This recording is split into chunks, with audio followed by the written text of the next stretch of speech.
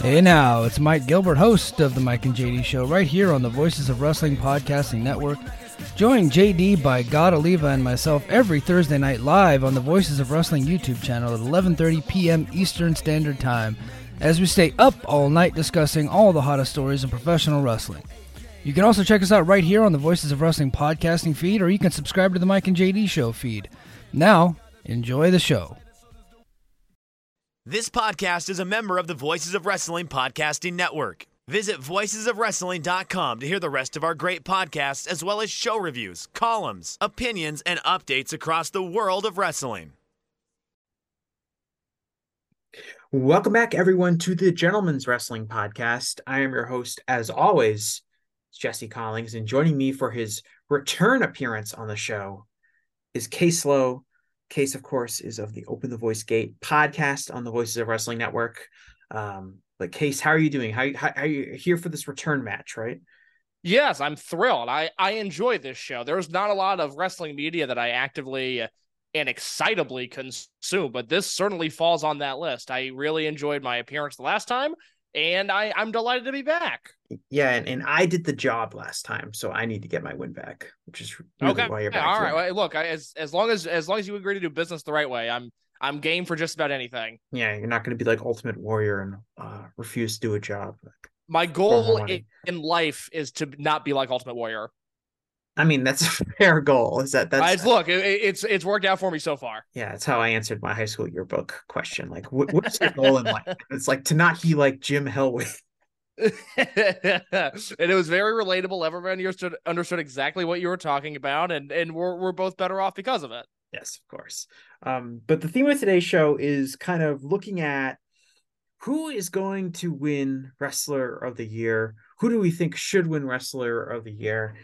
And I want to kind of get into some of the philosophy behind how we pick these awards. Now, obviously, it's mid-November. It's November 16th while we're recording this. There's still a little bit of time left for some people to make their cases. Obviously, a bulk of the year is done. So it might be too late for some people to rise up and kind of steal this award. But we do have a lot of, major shows. I think pretty much every significant promotion except really New Japan has at least one major show left before the end of the calendar year. Some have multiple, so there's still kind of plenty of time to pick this out. And I wanted to preface this by kind of saying I think like in our circle Case, a lot of times when we talk about this award, we talk about the Wrestling Observer Newsletter Award, the Flair Thez Award for Wrestler of the Year. But I kind of wanted to open up the discussion to a little bit broader than that, in the sense of that award has some, criteria and a history of who won it. And it kind of, I think, sometimes limits the conversation to, only a few people, generally really big stars in the handful of biggest promotions in the world. And that's not necessarily like an interesting conversation, because we're going to end up talking about the same three people that every other place that talks about that award does. So I kind of wanted to open it up, and kind of before we just start throwing names at each other, I'll ask you this. When you think about like who should win a Wrestler of the Year award, kind of what does that mean to you as a fan, as a pundit?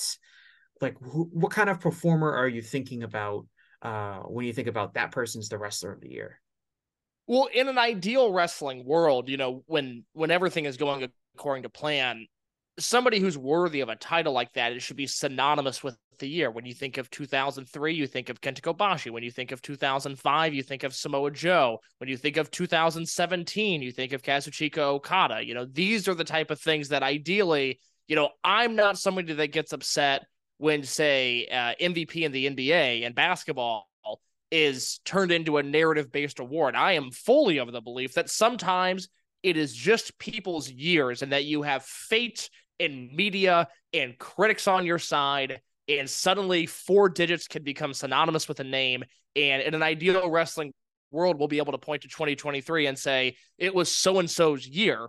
It just so happens that 2023 is not the ideal wrestling world. There's chaos amok, and I don't think this conversation is an easy one. I think this is possibly the most up-in-the-air Wrestler of the Year, whether it's maybe not most outstanding, but certainly when you dip into any sort of business metric, when you want to have this conversation, one of the more intriguing years there's ever been. Yeah, I came up with kind of a short list of names that I think would be worth considering, and it ended up not being a short list because there are a lot of people on it. And depending on what direction you want to go in, I think there are a lot of viable candidates.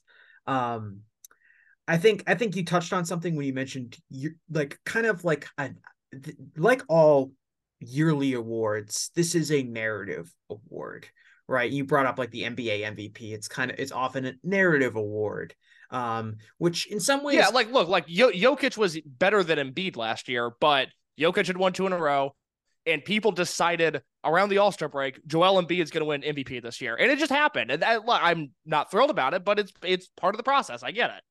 No pun intended on yeah, oh process. yeah, I was to say it was literally part of the process, but they wish it would have happened about 6 years ago instead of yeah. last year, but part of the process. Yeah, and that's and I think like when you focus on that, it kind of in some ways and maybe and again, this isn't necessarily unfair because it's all about your kind of own philosophy of what this award means. It does kind of penalize like the consistently great performers. Um, I think it's going to be pretty difficult for Kazuchika Okada to win one of these awards. It kind of would have to be in a year where there are no really strong candidates and he has his kind of normal brilliant year and you're like, I guess we can give it to Okada. Just because I think his consistency and his greatness is essentially taken for granted at this point, and it's not interesting to vote for him. It's not interesting to really discuss him. We can all acknowledge his greatness and appreciate him, and when he has a great match we can then recap the match and say, man, how good is Okada? He's great.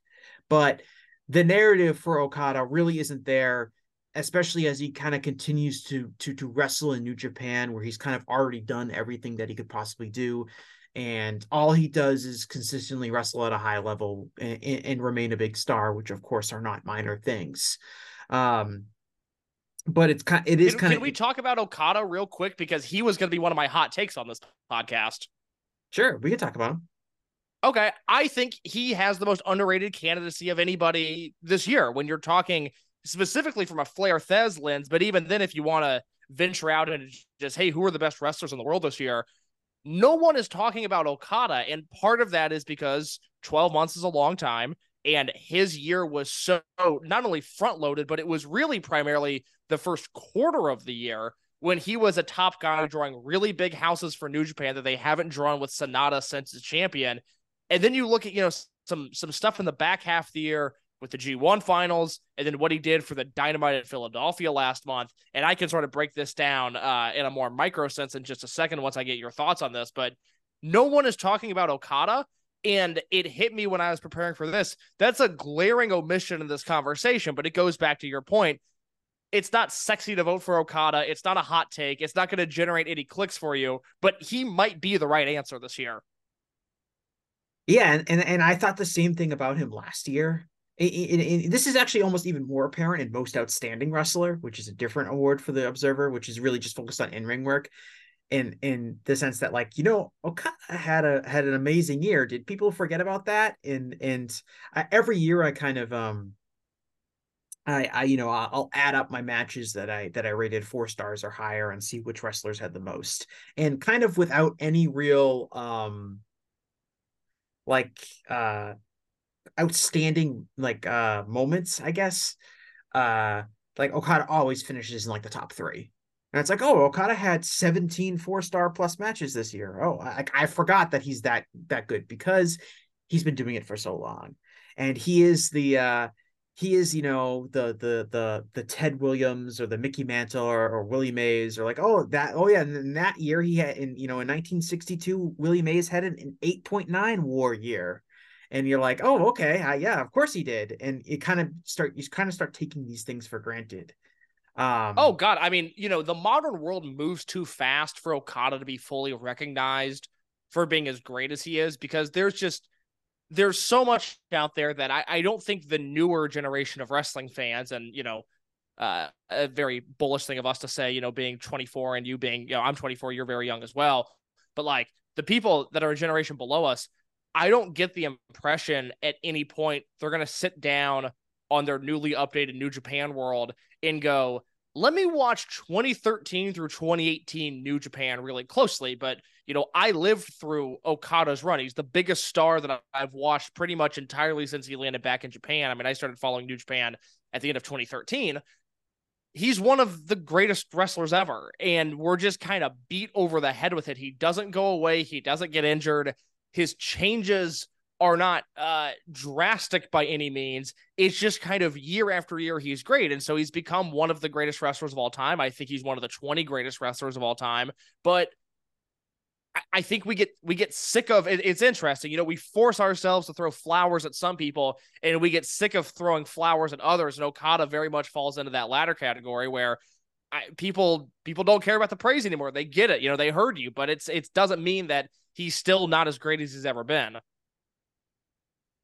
Yeah, and I think part of it for him too is also being in New Japan Pro Wrestling, and basically he's won the IWGP Championship a million times.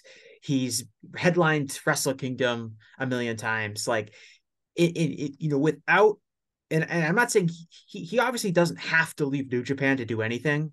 But it's hard for him to kind of set a new narrative, for him to seize the headlines back in terms of having like a standout year, if he's just going to continue to be in New Japan Pro Wrestling and kind of continue to rack up the same kind of accolades and have the same kind of moments that he's already had. And from a functional standpoint, there's nothing wrong with that at all. But as far as like getting like on the front page of this award conversation, he kind of needs to do that.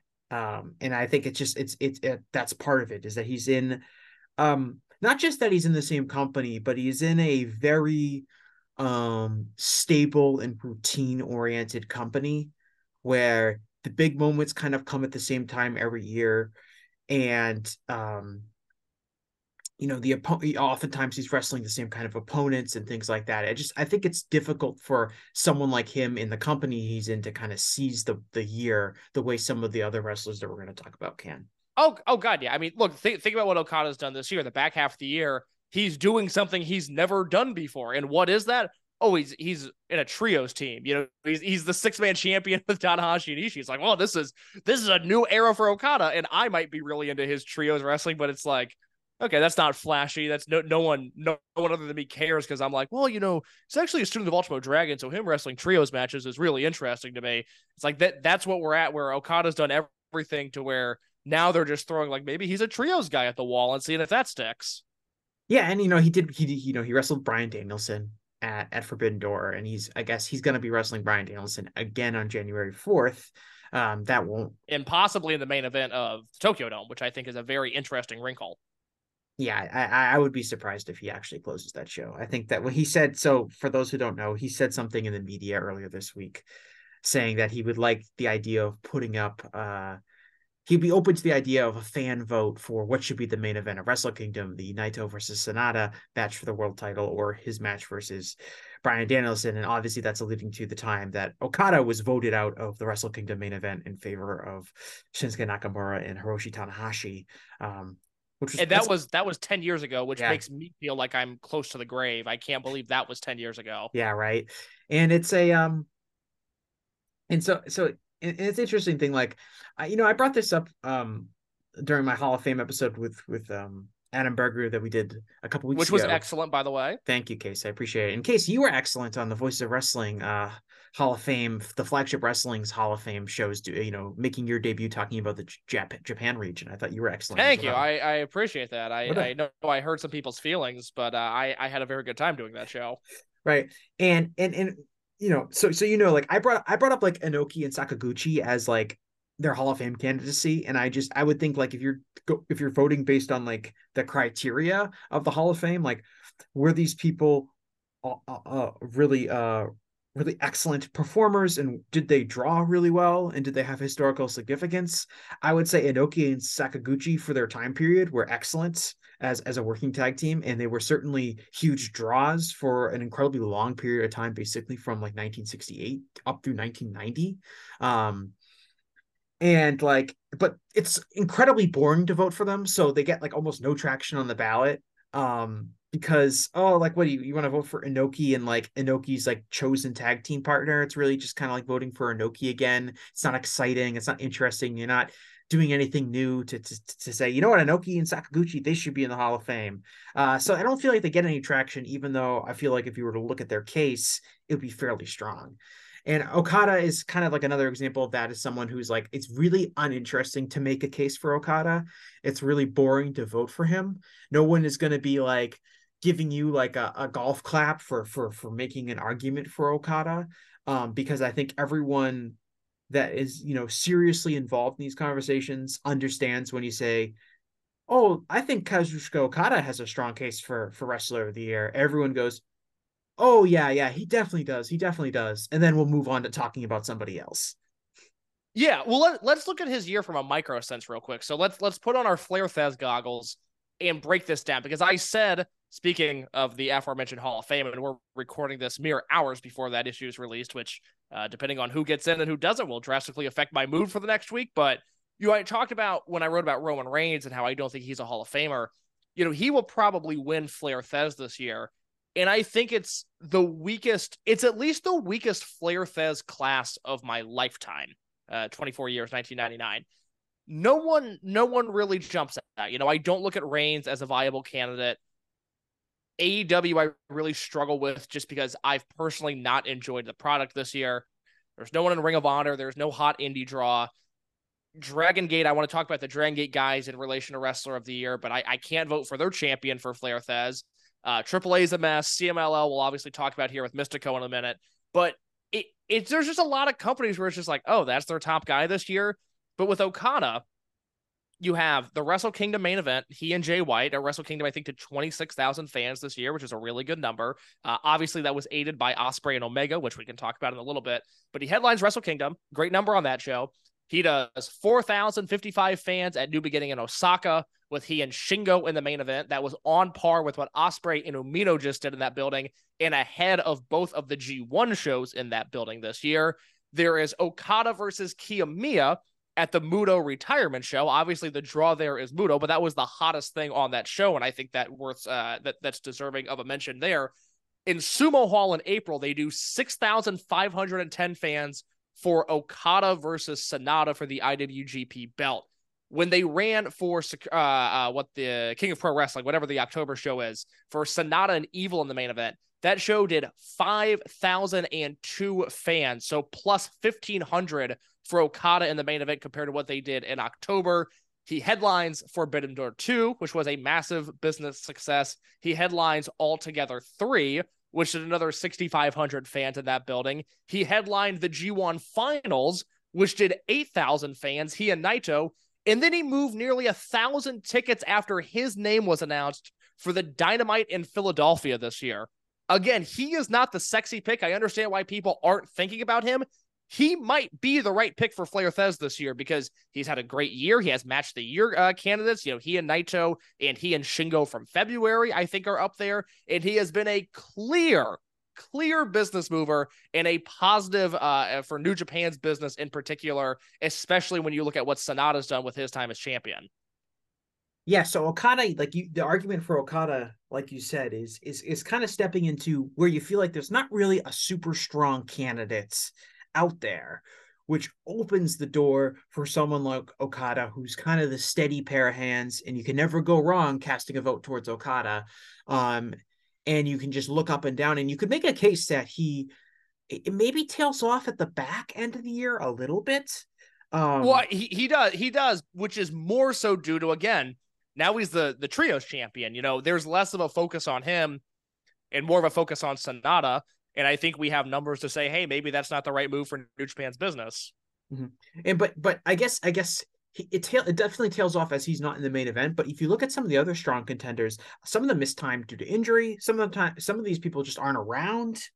So in a way, you could almost say over a 12-month period, Okada is probably one of the more consistent, durable entities that we have, as far as serious candidates go. Yeah, very much so. So let's you brought up kind of Roman Reigns, who you think is going to win this award, which I'm not so sure about. Or you think he'll win Flair Thez?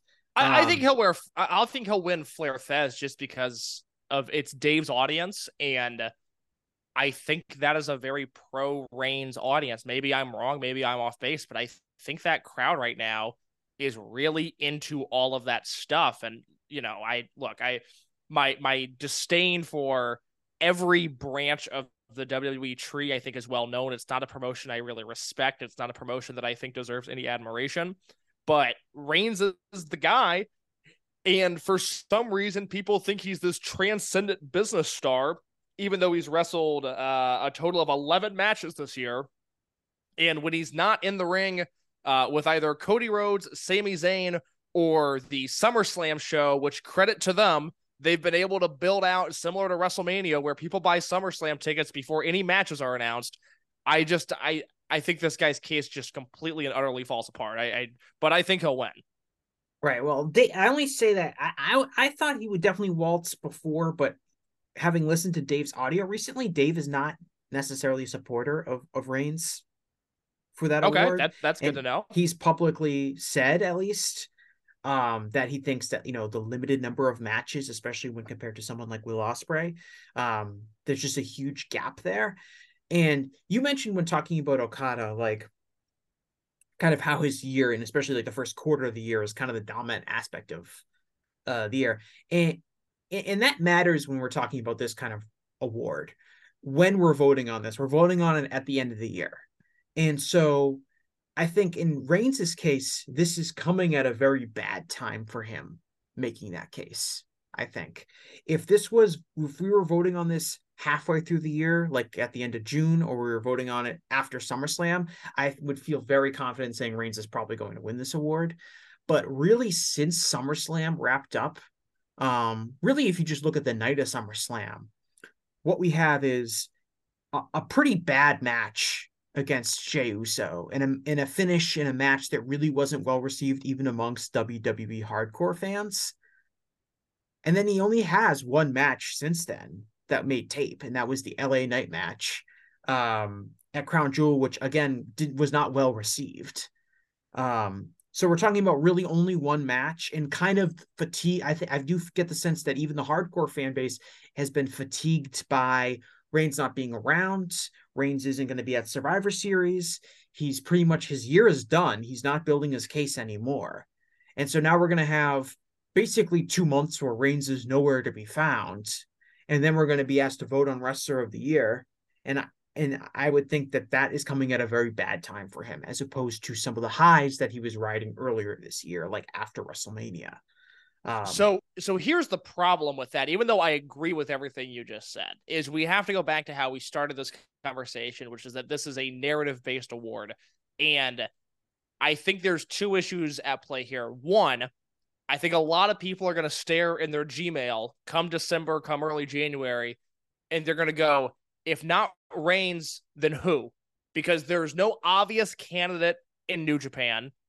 We'll talk about Ospreay. I think his business acumen this year is severely underrated. I think people look at him as a work candidate and not a business candidate, which I think is a mistake. There's not going to be enough groundswell support for somebody like Mistico to win. And who has dominated headlines this year? It's been CM Punk and it's been Roman Reigns. You can't vote for CM Punk, so people are going to vote for Roman Reigns. It comes back to the narrative here. The other part of that is that people like you and me, and people that listen to the flagship, and people that have a clue know, hey, once you start to dig into his drawing record, it falls apart. He's not this white hot superstar that everybody thinks he is, but there is a narrative out there that WWE is the place to be. He is the top star, and thus he should be the top guy, and he should be the wrestler of the year. I disagree with all of the points there, but I think the general public, whereas maybe the Hall of Fame skews a little bit more into people like our sensibilities, a little bit more hardcore, these general wrestler of the year awards, I still think Reigns is a shoo-in, because if not him, then who? I think that's the question a lot of people are going to ask, and there's not that obvious second pick for a lot of people. Yeah, and we're not talking about. I understand your point. We're not talking, but we're not talking about the general public here. In like, this is going to be like a vote on WWE's Twitter account or something like this. This is Observer subscribers. But do you think? Do you think the current Observer base is? How do I want to phrase this? do you think there's a drastic difference between the people that listen to this podcast and the people that listen to Brian and Dave? Because I do. I think Brian and Dave hit like casual leaning hardcore wrestling fans. And I think you're deep in the weeds. And I think there's more and more people that might enjoy and listen to Brian and Dave 3 times a week or however often they record than people that like you and I that are on this podcast and listen to podcasts like this. I think we're obviously deeper, but I don't think we're that much deeper. I mean, if you look at the last few years, WWE has not fared well in the Observer Awards, period. But there's been an obvious counter to that, which is that AEW was on a historically great run. And when there's not obvious AEW candidates, it's not like that Observer base goes, all right, let's fire up CMLL on Fridays. Well, New Japan now reverted back to okay, what's going on in WWE? Well, before AEW took off, I feel like New Japan did very well in the awards. It was the obvious counter, but I don't think there's that obvious number 2 this year. That's the problem. Because Mexico's ignored, New Japan's weird. Like, I love half of New Japan shows, I hate the other half, and AEW is just a mess. Yeah, and this is something we talk about these awards all the time. Is it's like politics, right? Who are we going to have people that end up splitting votes among certain parties that kind of muck things up, right? Mm-hmm. I think the fervent, I don't like WWE, I don't like Roman Reigns voters that are maybe going to vote for someone from AEW. And I think AEW probably has like 3 or 4 candidates that might end up kind of splitting votes. And I think some of those people, some of them will go to New Japan, and I think New Japan has at least a couple candidates that are probably going to split votes. Like anyone, but is there anybody? And this is a question because you would know better than me. Is there anybody else in WWE? I mean, maybe Becky Lynch, but anybody else that you think would receive Flair Thez votes? I mean, maybe Becky, maybe Cody, but there's not a vote splitter there. Roman's the face of that promotion. I think Roman is presented as the face of that promotion, and I would probably say he's going to get the most votes. I would not rule out Cody. It'd be interesting if Reigns ends up with like more first place votes, but Ospreay beats him in votes total. I could see that happening where there's just a certain segment of the population where they go Reigns is number 1, he's the guy. But there's enough people like you or me, or I don't want to speak for you, but enough people like me who leave him off entirely that even his first place votes, which way more obviously, don't carry the weight of him to the top of the votes. Oh, a 1991 NBA MVP scenario where Charles Barkley got the most votes. Of course. But Magic Johnson ended up winning the award despite Charles Barkley getting the most votes. I think Cody has a real case, especially among the Observer reading WWE fans that are going to vote for someone from WWE. I think Cody's work is a lot stronger. I think Cody's been much more of a consistent player in terms of being on television each week and having a show built around him. And I think that in a lot of ways, Cody is going to finish. Again, the timing matters here. I think if it was mid-year, I think Reigns waltzes to this, but I do think his last 6 months basically being a big nothing burger really will impact people's perceptions of him. And maybe it's not enough. Maybe just they coalesce around, Roman Reigns and all the WWE fans, and they push him over the top for Flair Thez. And that's the case, but I would not be giving him my award. I know you wouldn't either. I think that, as you mentioned, his drawing case has been overstated in a lot of different ways. I think there are so many factors in play beyond him that have led to WWE's positive business metrics going up. Let me ask you, because I don't know where you stand on him. Like, if you were building out your top 3 or your top 5 or your top 10, and this is all encompassing, if you don't want to say Flair Thez, but we're not talking about just in ring, but in ring and business. Is he a top 10 guy for you, or is he not even on your radar? I don't know how you feel about him. I mean, I really hate his performance. Okay. So it would be like, at some point it would become kind of absurd to say like, okay, obviously this guy is a big star and if we were to go further and further down the list, and I'm tossing out these names, and I'm like, I don't know, Orange Cassidy over Roman Reigns, I'm not sure. But I think he's the shits. Like he's an awful wrestler, and this is one of the things this I try to incarnation of illuminate. him, this incarnation of him is awful. And I also think that, and people can talk about his aura and they can talk about his presence.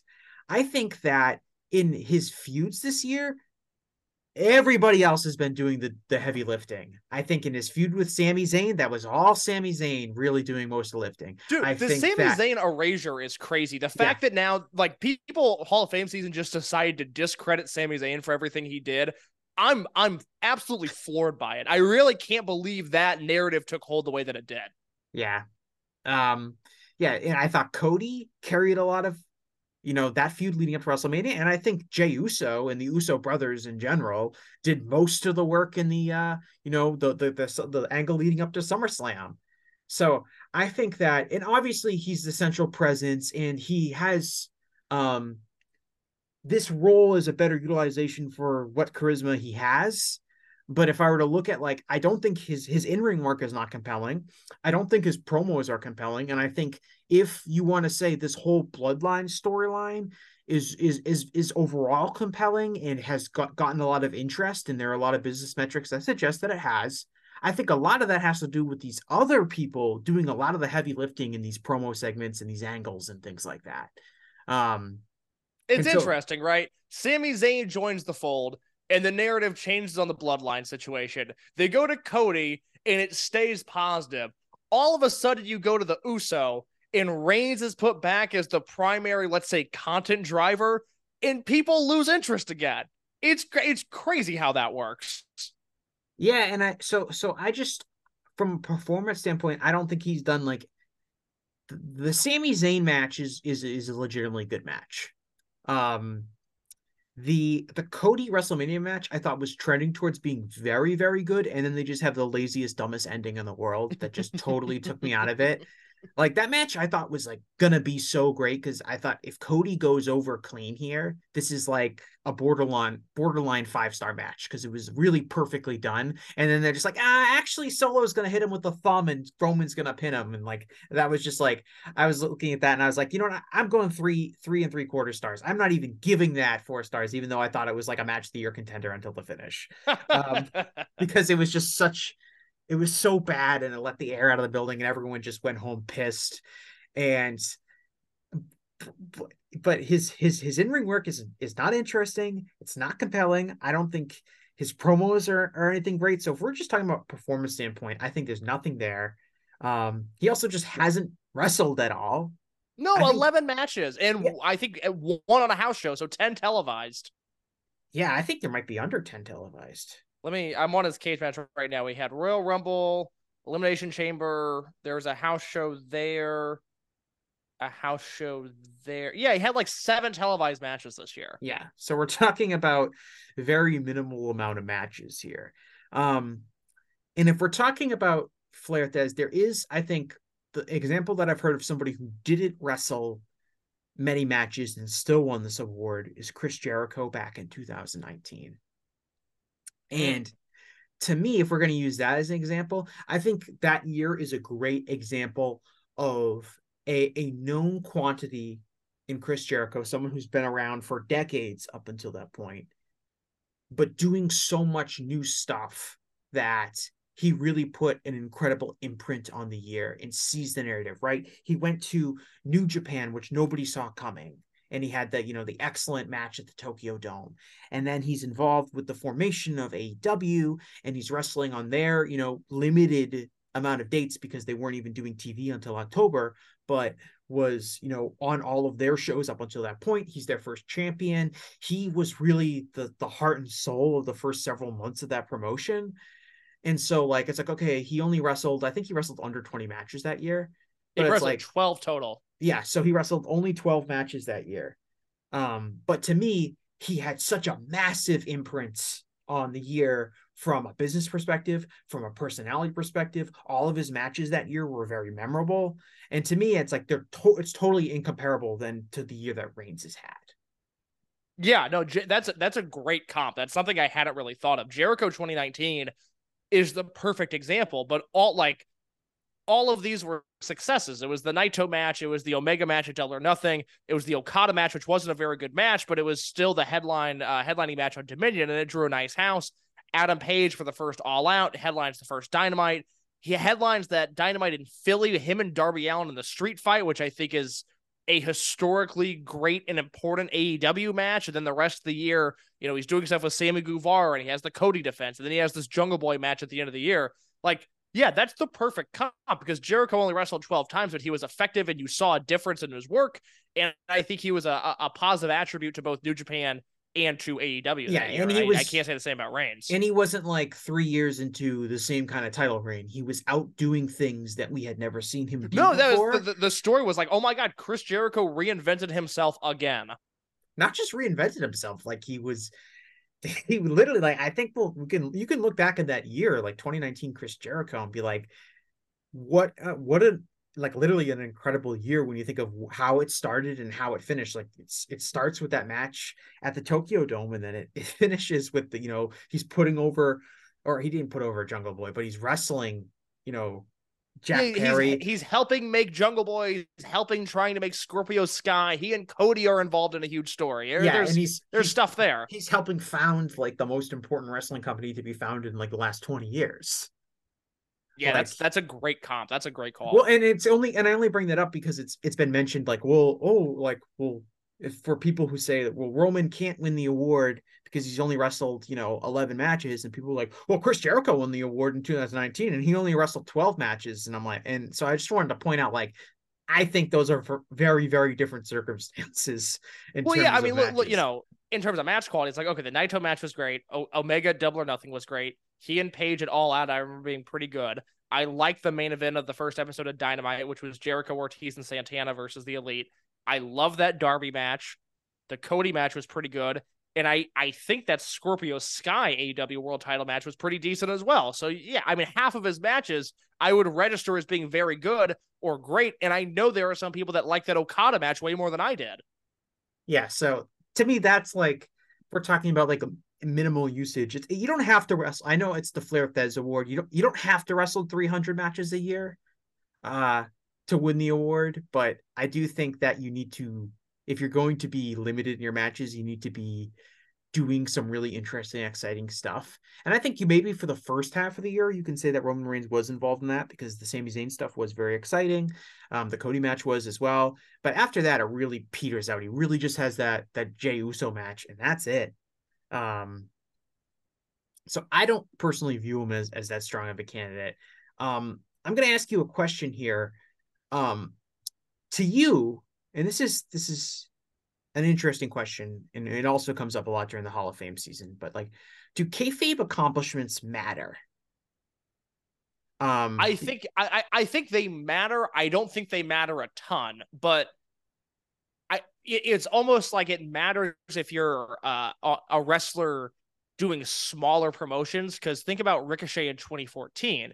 You can't point to him as like, well, he drew this 10,000 seat house and he drew this $1 million gate, but also he was the first guy that year. He won the Dragon Gate USA World Title and the Dragon Gate World Title simultaneously, which he's the only guy to ever do that. He won Bola, he won Super Juniors. He was everywhere in the world, being the top guy wherever he went. And so in that context, yeah, I absolutely think it's relevant.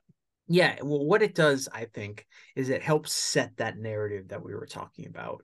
It doesn't necessarily, you're never gonna win an argument by being like, well, they won the world title, so they have to be the best, because we're not like a PWI list. But I do think that you can't dismiss them entirely, because I do think that they help set up whose year it was, because fans remember who won titles, and fans or they should, at least if they're handled correctly, they should remember when a guy won a title, or big title defenses, or someone having a long title reign, or things like that. When you were talking about these Wrestler of the Year award kind of things, and you mentioned like 2003 Kenta Kobashi, and it's like, okay, what happened? Kenta Kobashi had the very memorable run, with the GHC title. Like that's kind of how we define some of these years. Oh, 1993, Vader. Of course, that was when he was, WCW. He was the world champion there. Like, you remember kayfabe accomplishments a lot when you look at these super memorable wrestling years, and I think that is also important. Yeah, very much so. And so, in part of that, and part of the narrative of this award is much like kind of the NBA MVP award or other MVP awards in other sports.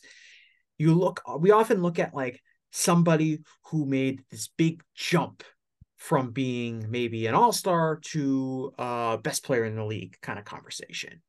And in wrestling, we can kind of look at who so far this year has kind of gone from being pushed in one way to being firmly entrenched as one of the pillars of their company that they work in or something like that. And I think this year has actually been really productive in that end. Now, we can get into some of these names and we can probably point to some of them where it hasn't worked out. But I just coming up with a list of wrestlers who wrestle in major, somewhat major promotions that I think are now going forward, perennial main event acts in those promotions. At least there's been quite a few of them this year. Probably it feels like more than in recent years, especially in Japan, where it seems like a lot of promotions are looking at getting younger or trying to push new names after maybe relying too much on wrestlers that are over the age of 40. But I just came up with this list, and there's, I'm sure there's more of them, but Madoka Kakuta, who obviously I know you're going to talk about in a second, MJF, Sonata in New Japan, Yuma Aoyagi in All Japan, Jake Lee, who was pushed hard in All Japan, but also, jumps to Noah and gets pushed really hard there. I think to a lesser extent, maybe you could say that Rhea Ripley has gone up a level in terms of being taken seriously and is now kind of in the main event level in WWE. To a lesser extent, you could say someone like Carmelo Hayes and NXT is now kind of at the pinnacle of that promotion, which if you want to say who has raised business this year, you could point to Carmelo Hayes as NXT champion as being hugely beneficial if you want to go that route. I think there's a lot of noise with those numbers, but you can make an argument. Or even someone like Chris Brooks in DDT kind of going up a level to being kind of firmly established as one of the top wrestlers in that promotion. I think there's a lot of names this year. Now, obviously, some of them have been less successful than others in terms of driving business forward, but I think that we have seen a lot of wrestlers this year jump forward up to kind of the top rung of whatever promotion that they're in. I think you just accurately defined why I've struggled enjoying wrestling for parts of 2023, because Sonata and Jake Lee are on that list. And it's created some viewing blockers for me in certain promotions. But I do think All Japan really stuck the landing with Aoyagi. I say this on Open the Voice Gate all the time. This era of All Japan, the Miyahara-led era of All Japan, it's always a promotion I've respected. I just enjoy it less than everybody else. I always say I'm a quarter star lower on every Miyahara match than everybody else. I don't think he's bad. I think he's excellent, actually. It's just never been my bread and butter the way that it is for other people. But this year, and especially over the last few months, All Japan has really channeled something where their roster feels fresh and exciting. Their business is going up. They're doing some exciting numbers, not only in Tokyo, but outside of Tokyo, which I think is good for the overall industry, because no one outside of New Japan and Dragon Gate really does well outside of Tokyo. And Aoyagi's been a big part of that. So he is probably, if I was going to crown somebody as putting them on the top of that list, it would be him. Yeah, and I think for me, it's helped kind of redefine All Japan Pro Wrestling so like my experience watching All Japan in real time, right? I started watching when Akebono was the world champion, and I was really just watching it because I felt like as I was like wading into Puro, I was like, you got to watch All Japan Pro Wrestling. Yeah, I completely understand. Yeah, like, oh, I'm watching New Japan, I've got to watch All Japan, without really fully understanding that All Japan is like basically an indie at this point. And there were some high, when there was the excellent, I think when I really got into it when Joe Doring was kind of, bouncing around the Triple Crown championship picture. I mean, he and Shiozaki did some great stuff together. Yeah, him and Shiozaki, him and Suwama. I was like, for a variety of reasons, his career in America never really worked out the way it probably should have. But I was like a huge Joe Doring, like an All Japan guy. I think that's funny. I think everybody in this bubble probably had 6 months where they were like, I think Joe Doring's my guy. And then unfortunately, largely it was due to his career and the unfortunate obstacles he's faced. But I completely understand where you're at, going like, oh, I have to watch All Japan, and then going, I think Joe Doring's my guy. I feel like we've all been there. Well, especially because I'm coming off of like the Akibono world title like runs. And that's like where anything is better. I mean, you would have been a better Triple Crown champion.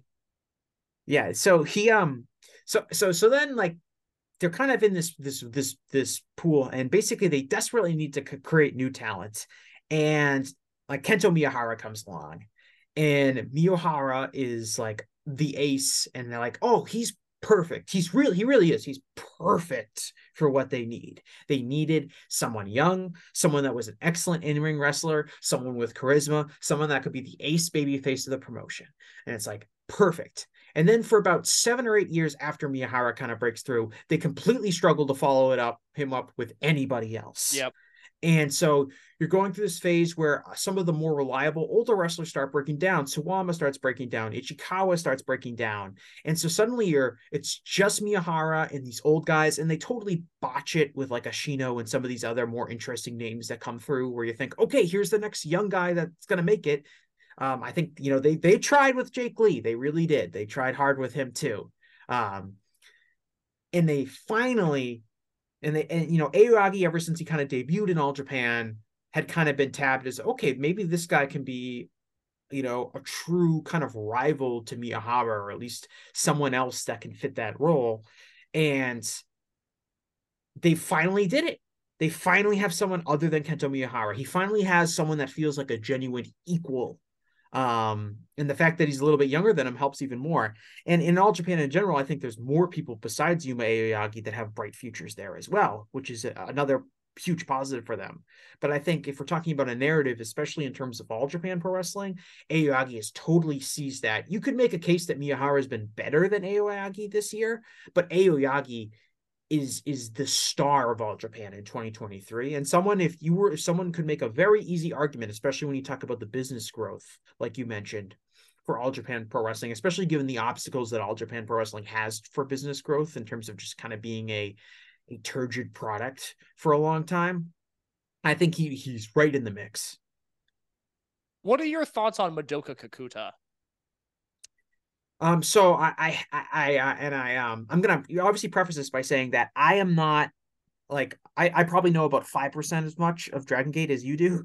Hey, you're making good decisions in life. Don't make it 10%. That's wasted time. Well, I've trust me, I've wasted my time knowing other things, like being really good at the Immaculate Grid. But that tracks. I play it every day, and I play baseball and basketball every day. I can normally get 7 or 8 squares, but I'm not. My rarity score is high. You seem like somebody that is doing 9 squares of like guys with 0.01% entries. So I would say I know more about basketball than I do baseball. Same. I feel like I can do basketball pretty easily. Like there, I'll try to come up with more lesser known names than in baseball. Baseball, I'm just trying to finish it.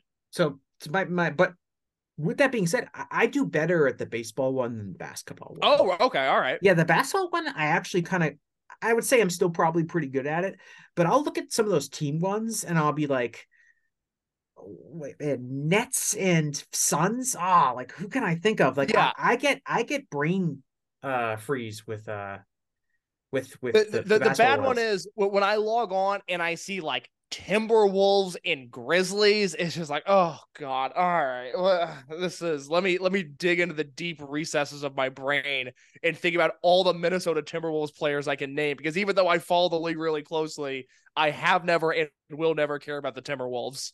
Yeah, well, for me, I got to think about like, okay, what were these memorable Timberwolves teams? Who were on those teams? And can I think of where they were afterwards? And then you realize there's no such thing as a memorable Timberwolves team. It's like, that 2003, 2004 team that made the Western Conference Finals. Like, Kevin Garnett, I don't think he played for the Grizzlies. No, it's like, all right, Sam Cassell, Latrell, Wally Zerbiak. I'm hoping I get a Wally Zerbiak answer. I think Darko Milicic played for the Grizzlies.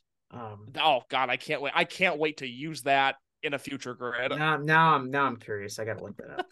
Because that would be a nice job for me if I did it. Because I know he definitely played for the Timberwolves. Let's see here.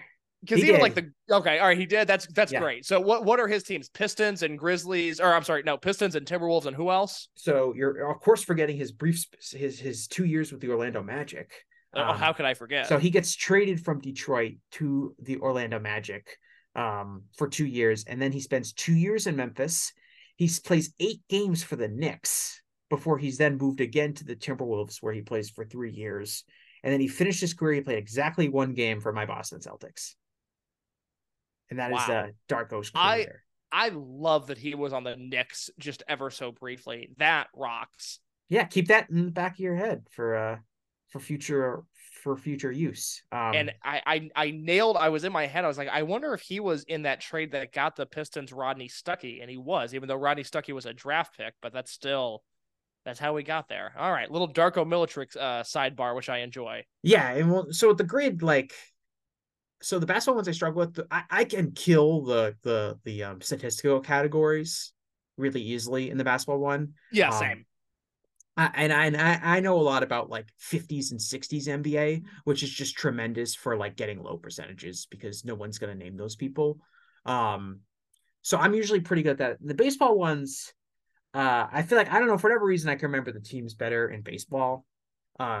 And then the statistical ones are also pretty easy. I usually don't worry too much about the rarity score when I'm coming up with my players. I usually just try to get it done because I know if I can get the statistical categories, I can probably clean up and get like, a 1%er or 2%er there. So getting like a 30%er on the teams isn't as big of a deal. But anyway, that's this is not related to Madoka Kakuta at all.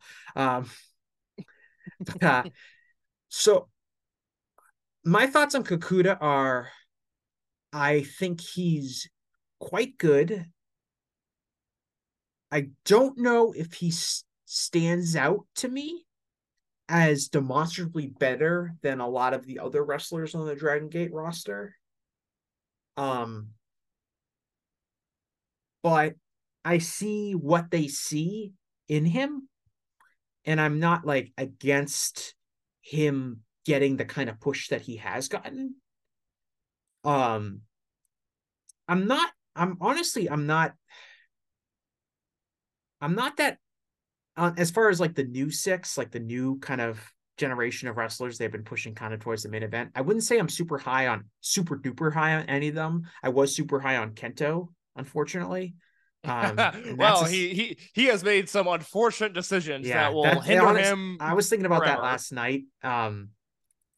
Because I was in the shower, and who else to think about while you're taking a nice hot shower than SB Kento? Amen, brother. Yeah, and I was just like, I kind of like hadn't thought about him in a couple months, and I was like, man, that sucks. I haven't thought about him in a couple months. Oh God, I mean the Kento Fujiwara thing. So I think a lot of people know details of that story. The full story's never come out, and it's like I don't say it to like jangle keys in somebody's face and go like, I know something you don't know. It's Mike Spears and I, my co-host on VoiceGate, we've talked about it a lot, and we have the quote unquote real story about 99% confirmed, but we've never had any desire to shed more light on it just because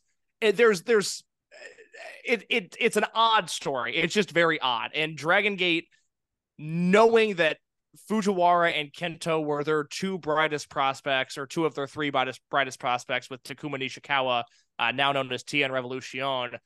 They did everything they could to prevent the situation that has happened from happening. And unfortunately, they finally made the company decision to let them go. But it was one of those things that seemed more like a, hey, let's spend some time apart. Maybe you guys can see the world, and then we'll come back together again and be stronger than ever. And then they took a payday in GLEAT, and now their careers are very, very poorly. They're going very poorly. So, yeah, it's a bummer. The whole Kento thing breaks my heart. Yeah, because I mean, he was as talented as anyone. He's still so young. Well, he's younger than me. I mean, I'm 24 years old. He's 23. And the thing that still rattles me to my core is we had Dragon Gate Jay on our podcast 2 years ago, and we were talking about how good Kento was as a rookie and how successful he was in his first year. And, Kento was short even for Dragon Gate standards. I think he stands 5'5".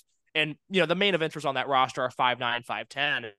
And Jay told us, he's like, look, if the guy was 3 inches taller, he'd probably be our world champion right now. It's just, there's a bigger hurdle to climb with him being as small as he is. But if he was built differently, he had all the talent at 20 or 21 to lead that promotion. It just turns out that he didn't have the mental capacity for it, and he continues to make very poor career decisions. And not the first, and surely not the last person No. to classify that in professional wrestling. No, it's a bummer. But to get back to Kakuta, if obviously he's been champion for how long is his championship reign now? He won the belt in May, so we're approaching 7 months. Yeah, and he's probably gonna hold it for throughout the year. Does he have a big defense lined up between now and the end of the year? No, he'll defend the belt at Final Gate, more than likely, but I don't know against who. They don't have that set up yet. Right, but so even if he drops it at Final Gate, we're talking about pretty much he's got it for a bulk of the year. Yeah, that shows Christmas Eve, so he'll hold it through 3/4 of December. So would you consider? And I know you kind of said you're not super high on his Wrestler of the Year case, but would you consider him Dragon Gate's best candidate for this for these kind of awards, or do you have someone else in mind who you think you would rate higher? He's the best candidate, and again, that's focusing a lot on kayfabe and narrative too, right? He's held the title for a while. They've obviously elevated him upwards. He had this great story where he came back from his devastating injury to come back and win the title and kind of serve as the crowning moment. So the narrative power is totally with him. Dragon Gate did everything right getting him the title, and then I think they made a ton of mistakes once he won the belt, because he was this underdog babyface champion. When he won the belt, he won it at their show Dead or Alive, which was this May. 2 years ago on that same show, he was a heel and Shun Skywalker was a babyface. And for those that don't know the story, the match went about 90 seconds. Kakuta took a drop toe hold and blew his shoulder out. And the match had to end. He was gone for a year. He was crying in the ring because he was in pain and he was embarrassed. It was this whole horrible thing. He comes back 2 years later. They build him up as this great baby face. Now Shun Skywalker's the heel. Kakuta wins the belt. It's perfect. They do everything right. And then they go into Kobe World where he's not the top match, which is okay. It wasn't an indictment on him that he wasn't the top match. They had a big Mascara contra Mascara cage match that deserved the main event. But he had this... It wasn't a dud. It wasn't even a bad match, but he had this match with Yuki Yoshioka at Kobe World that just lacked any sort of punch. And it's because they did this weird babyface versus babyface build. For those that don't know, they're in the same unit. So, two stablemates fighting one another. And none of them ever played up being a heel or was more sympathetic than the other. They were just two guys that were having this match based on respect. And the crowd didn't know who to cheer for. I didn't know who to cheer for. The match was dead. It sucked. And you go, oh, okay, well, that's one match, not the end of the world. Let's see how his reign progresses. And then he has another match. His August defense was against Kota Minoura, who is, I would say, a controversial youngster in Dragon Gate. He tanked business last year and then has basically had to rehab his public image ever since.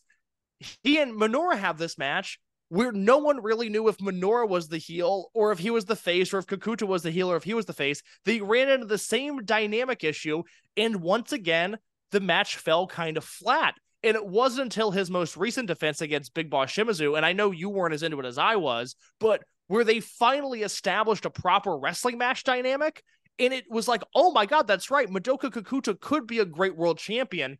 They just set him up to fail, and he unfortunately did not leap over the hurdles that were placed in front of him. The thing with Kakuta that is so hard, especially when you look at most outstanding, is that 2 of his 3 highest profile matches this year were below 4 stars. They were not good main events. On the year, Kakuta, I have him as having 22 matches at 4 stars or higher, 2 of which are in my top 5 Dragon Gate matches this year, and 6 of the 10 are in my top 10 Dragon Gate matches this year. He's actually been absurdly consistent and a really great wrestler just his highest profile matches have been the worst examples of Kakuta. So he is another guy where if his Kobe World match and his Dangerous Gate match were better, all of a sudden I could start to make an argument for him as being a Flair Thez candidate, but he kind of didn't live up to the hype in 2 of the 3 big profile matches he had this year, so I can't vote for him.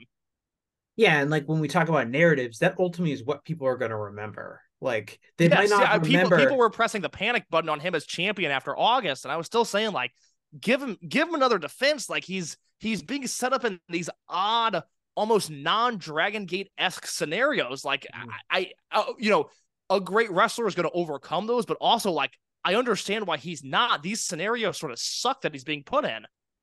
Right, and he's still kind of getting his footing as, the world champion. He's only 24 still very years young. old. Yeah. He's not like a 15-year vet that knows how to work around maybe some booking inadequacies. And he's in the cases of, of working with someone like Kota Minoura, like it's you're talking about like another, younger wrestler.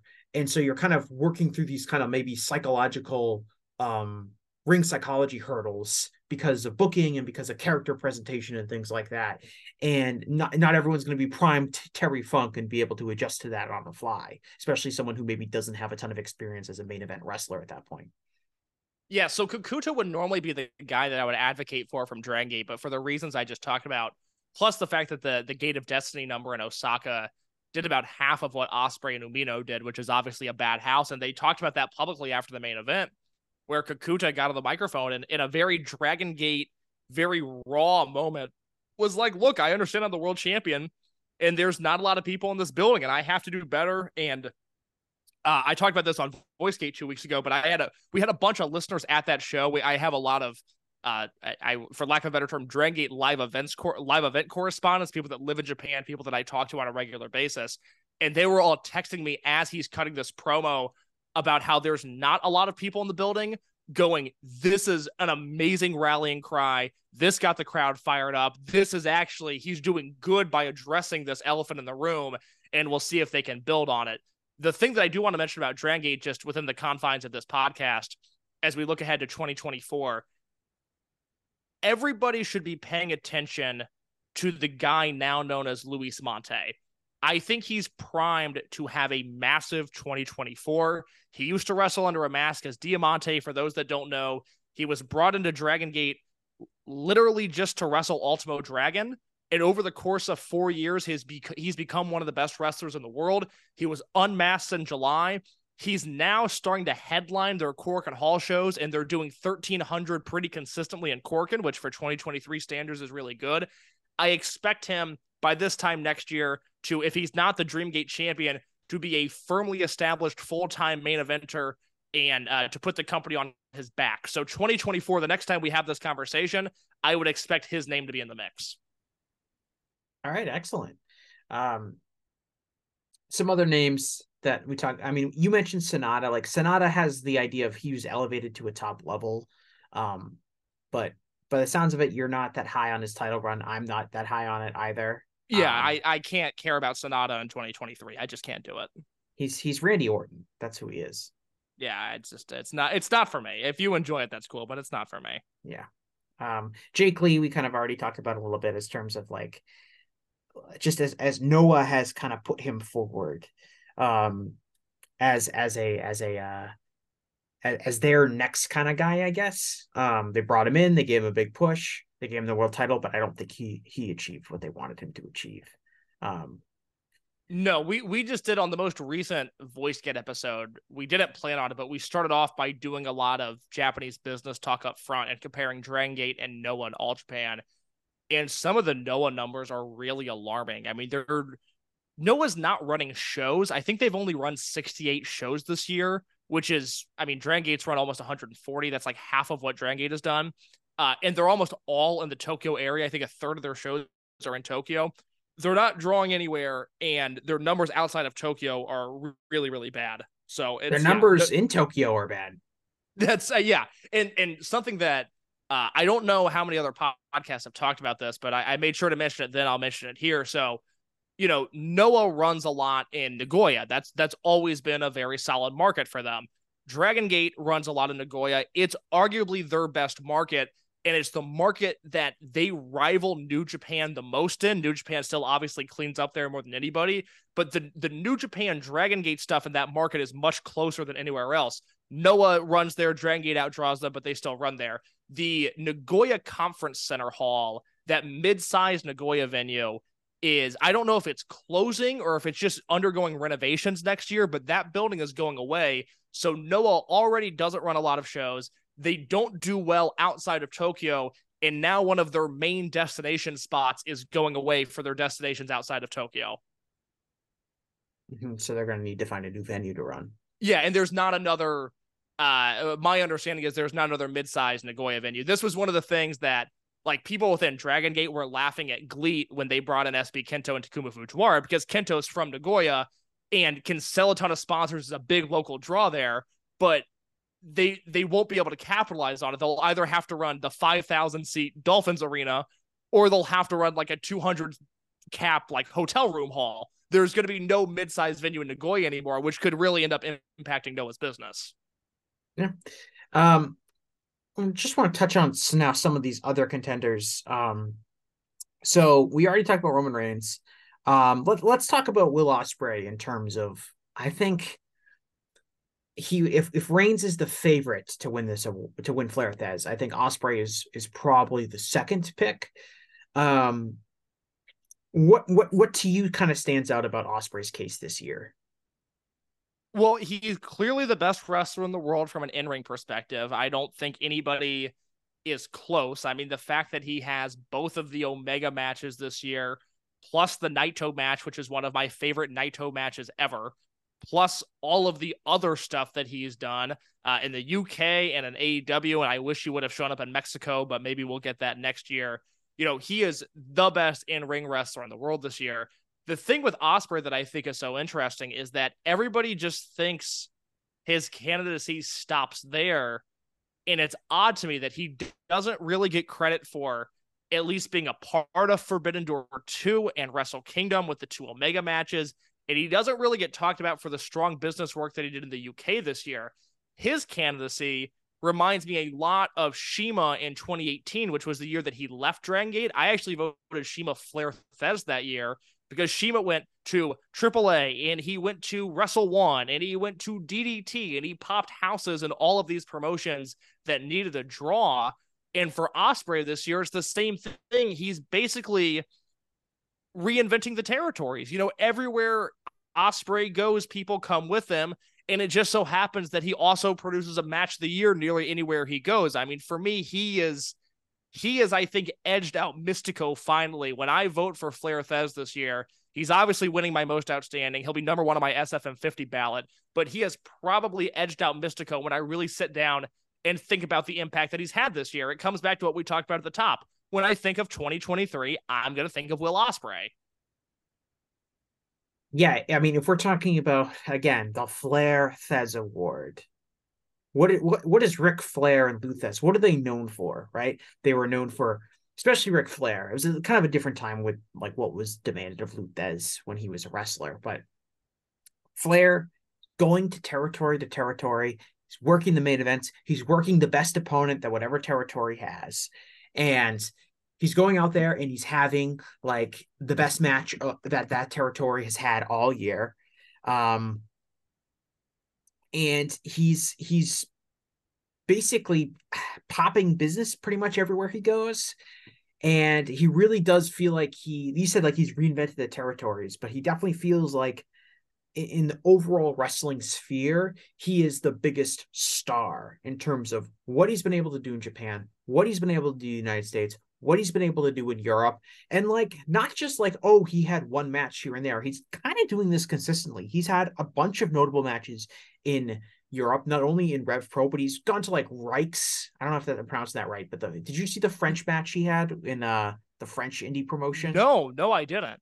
So he has a match, and this was like hyped like well in advance because this was like back in February, because it kind of like popped up on like after it happened, it was kind of getting, because it was like one of those things where they taped it and it was going to be like shown on their streaming service or something, like a few weeks after it happened, but people that were there live were like, Will Ospreay came in and wrestled Tristan Archer in like February of this year. And everyone was saying like, oh my God, he had like the best match anyone has ever seen in France. And so he wrestles in this French indie. I think he drew their biggest crowd ever. And he has like a 4.5-star match with Tristan Archer, who's like been around for a while. He's wrestled a lot. Like if you watch like WXW and stuff like that, I think he's been around there. But so in just like that kind of stuff, it's not just like, oh, he wrestled, he had a really good G1, or he wrestled Kenny Omega for Forbidden Door and it was great. Like he really is getting around.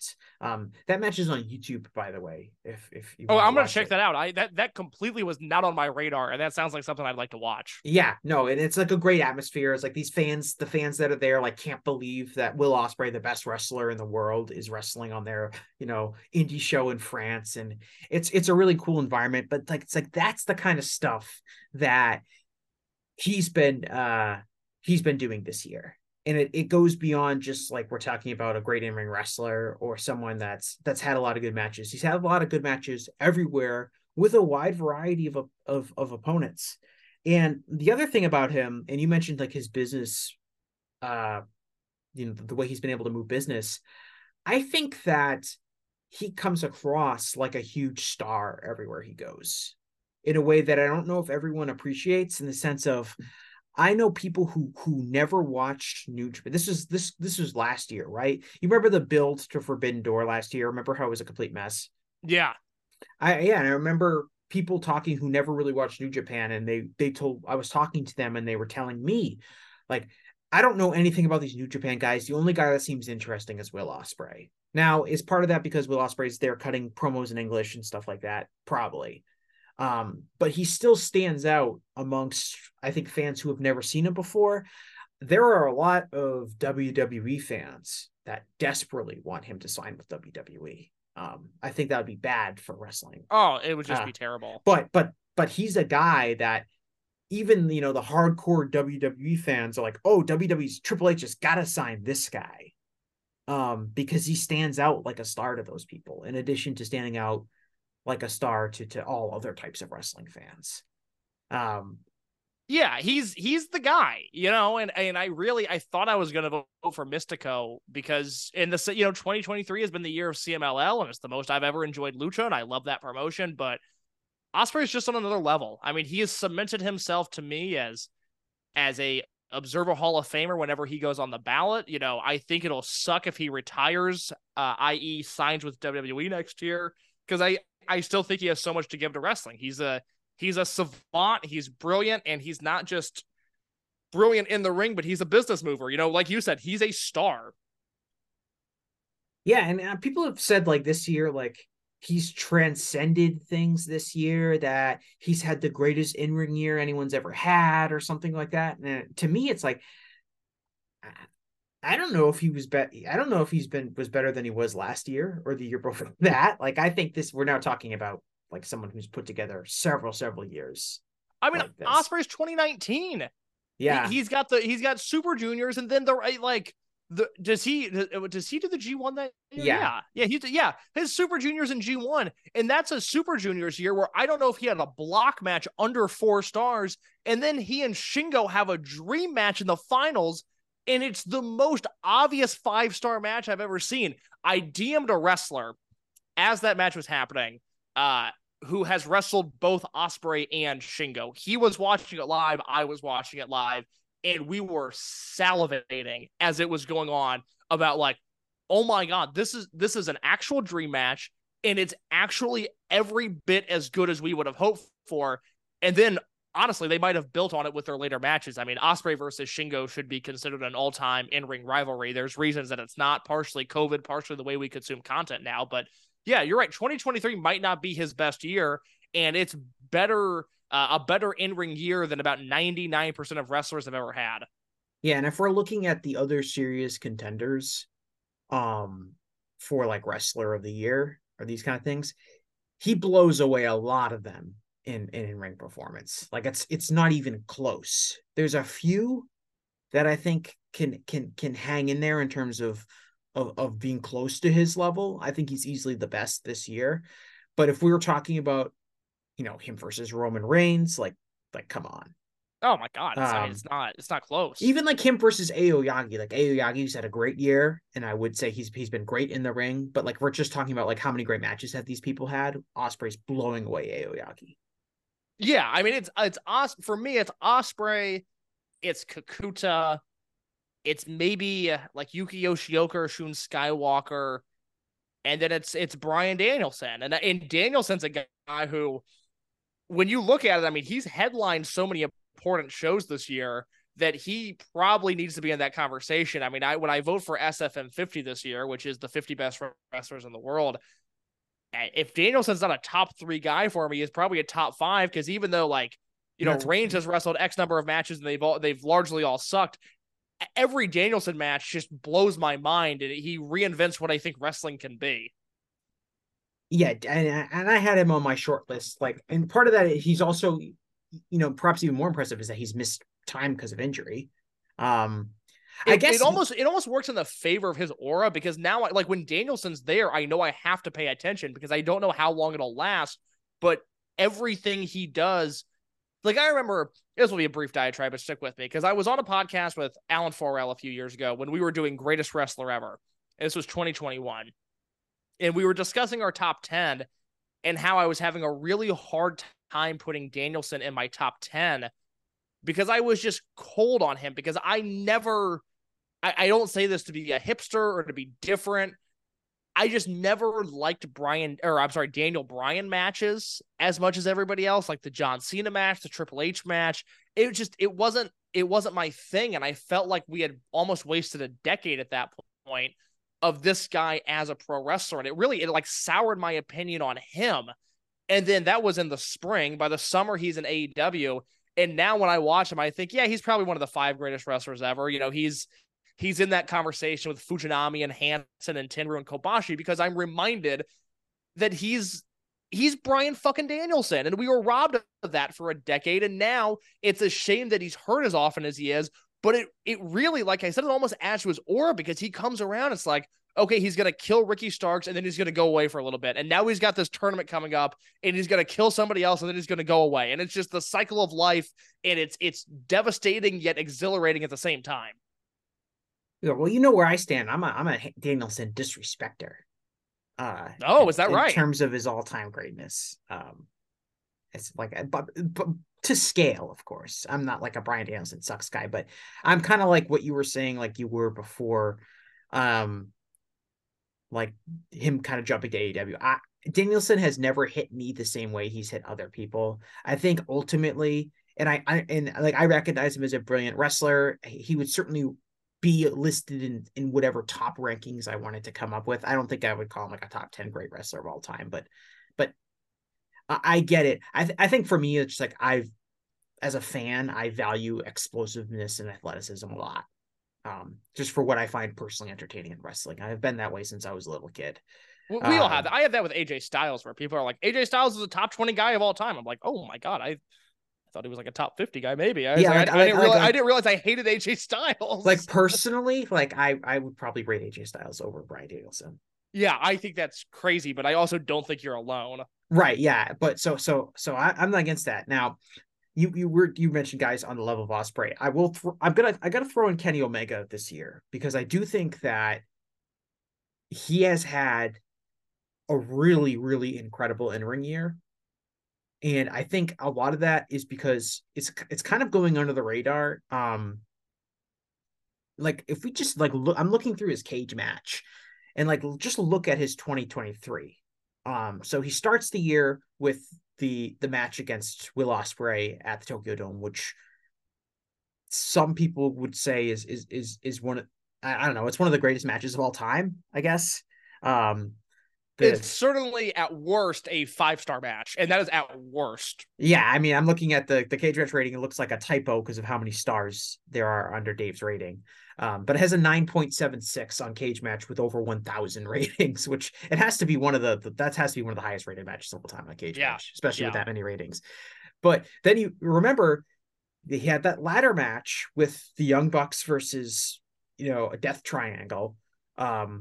In Los It might be a Angeles. top 10 match for me this year. It might sneak in as my number 10. I love that match. Yeah, it has 5. Dave gave that 5 stars. Like, my man. Okay, he had a incredible match, another trios match against Air Fox, Dante Martin, and Darius Martin on an episode of Dynamite.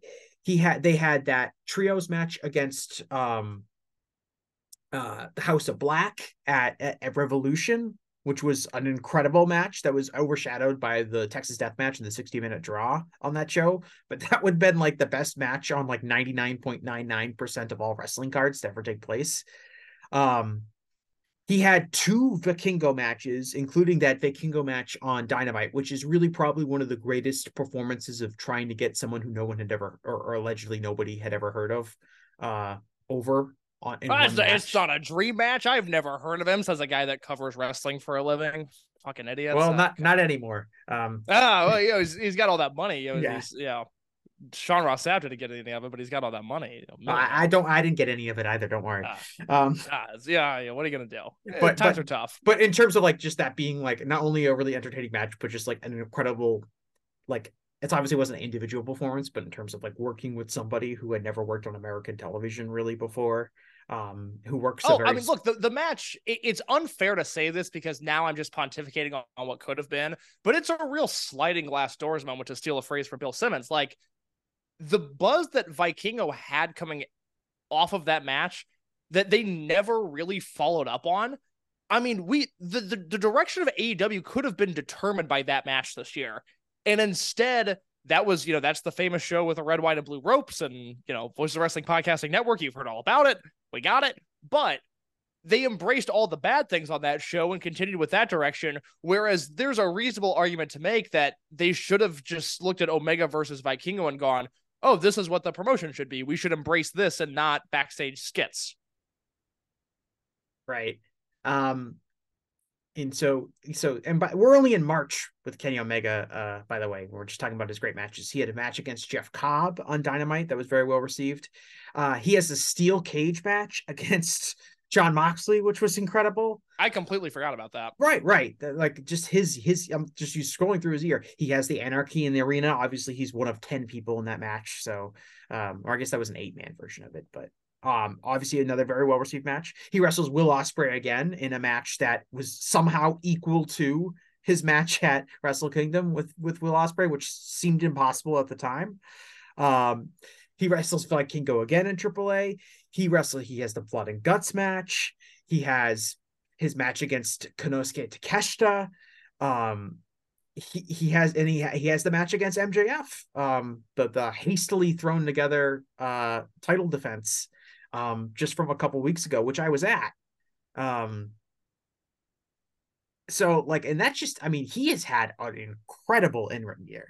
Like an absolutely incredible. If Will Ospreay wasn't having the in-ring year that he was having, I think Omega would be a runaway for most outstanding wrestler when you just look at that. And a lot of it, yes, he's done a lot of tag team work, but in some ways, I would argue that having great tag team matches, having great trios matches is a feather in his cap, because it's not like he didn't have great singles matches either. And he's had, street fights. He's done like death matches. He did the cage match. But he's also done your standard, we're going to go out there and we're going to wrestle brother kind of style of matches too. So for diversity of matches, he's been tremendous. And again, he's almost kind of like Okada. Because he's on American TV and because I just think he's capable of spectacular. I don't think he's taken quite as for granted as Okada, and because he's battled injuries and kind of this is the first year in a couple of years he's been fully back as a wrestler. I think sometimes we're taking for granted like his week to week brilliance, but when you go back and you look at just his year, like I forgot about it until I looked up. I forgot about his cage match with Jon Moxley. Happened back in May. Like I forgot about that, and I was like, oh yeah, that match was like fucking amazing, and it really he's had an incredible year, and that probably shouldn't be. We probably shouldn't lose sight of that. No, you're right. It's another guy where it's not an obvious pick, but it, this might be evil or obnoxious to some, but I do look at this category as we're voting against Roman Reigns because I still think he has public sentiment. He's the betting odds are in his favor. And Omega is another one of these guys where it's like, look at their years. It's not close. Omega also has, the great business stuff, but then, yeah, you're right. He's at worst a top 5, top 10 guy this year. He's been incredible. So he's another name that shows you that this year is maybe a little bit deeper than I initially thought. With Ospreay and Danielson and Omega and Okada, and Mistico, which is there's more depth there than maybe I realized. Yeah, and New Japan's like touring in America strategy changed a lot, so it's kind of hard for me to come up with proof of this necessarily. But I do think that his match against Will Ospreay at Wrestle Kingdom this year helped renew like American and Western interest in New Japan, something that had maybe fallen during the pandemic and kind of with some of the top stars going to AEW. I do think that brought some people who maybe hadn't really paid super close attention to New Japan back to that product. Yeah, I think that's a fair point. Do you want to talk about MJF at all? Because I think he's going to get votes. Yeah, that's funny. Where however long we are into this, and I don't have notes on him. I hadn't really thought about him. I have actively disliked so much of his year. I loved the Danielson 60-minute match. I think I liked it less than some other people, but I still thought it was amazing. And then everything from the build of Double or Nothing on, I've hated. It almost like best case scenario, I've hated it. At times, it has caused me to stop watching whatever episode of Dynamite I'm watching and just do something else with my night.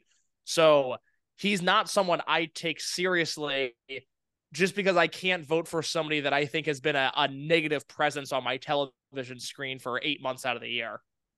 Yeah, so this is kind of similar to what I was saying about Roman Reigns, which is like, I'm so low on this person's individual actual performance, that I can't take them like as a serious person for me to put down as for any award, not just Flair Fez, but just for kind of anything. Yeah, I understand if that's your thing. If you like that, I understand why you would do it, but it's not something that I can sign off on. Mm-hmm.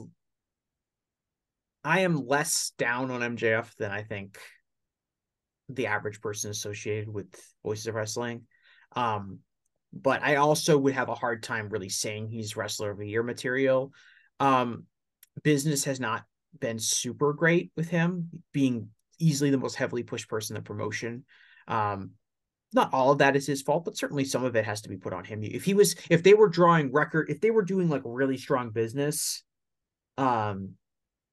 and he was doing this exact same he had the exact same kind of year, but like attendance was up and ratings were up, I think he would have a much stronger case. But they're not. I think with the exception of his all-in match, which was really, really bad in like kind of like a disastrous way in a lot of cases, I think he's had a really strong in-ring year. I think his match against Danielson, the 60-minute match, was one of the best matches in AEW history. My point with that match is whenever people started like getting super critical with it, is I always say, let's not overanalyze the match that had an entire crowd standing and clapping 59 and a half minutes into the match for a single leg crab. Okay. But I think from a performance perspective, from like a promo perspective, I don't think he's nearly as strong as he's been in years past. I understand and agree with most of the criticisms aimed at his babyface character. I'm not quite as extreme in my dislike of it, I guess, but I'm not a fan of it at the same time. Let me put it to you this way, as somebody that can't stand it. If business was hot and they weren't struggling to fill TV, let alone some pay-per-views that haven't drawn great, I wouldn't hate it as much. But it's something that I don't personally care for, that I think is compounded by a negative business effect on the promotion. So everything about it to me sucks. Now it's like I went from, oh, I don't like this, to I can't stand this, I need it off my TV. Well, it's also like you don't it's hard to understand why they're going in this direction, right? If business was doing great, you would understand. Like, I don't really like it, but obviously it's working because look at business, and then since business is poor, it adds to like the whole like confoundingness of like, okay, why are they going in this direction? Because it's also doesn't seem to be working that well in terms of business, and also I hate it. But I do think he's probably going to get votes. And he's probably going to place very highly on a lot of different lists and wrestling MVP awards and things like that, because when we talk about putting your narrative on it, this was the year of MJF in AEW. There's absolutely no doubt about it. He's been the champion for the entire year. He's probably going to finish the year as champion, I think. He's easily the most heavily pushed person on television. He's all over the product. He's wrestled more frequently than he has really than in any other year of his career in AEW. So he's in terms of a narrative, he definitely has that narrative. Whether or not it's a positive narrative or a negative narrative is probably in the eye of the beholder. But he's definitely, in terms of AEW, the most like the most headline worthy kind of candidate, I would think. Yeah, you're not wrong. It goes to show my level of interest in him or lack thereof. I hadn't even thought about him. I mean, he's not somebody that I'll think about for SFM 50 this year, whereas I think last year he was either a top 10 or top 15 guy for me. And for something like this, no, I can't realistically consider him at all. And so we're gonna go with who I think is probably the last really top tier candidate for this kind of award. And you've mentioned him several times already. It's Mistico,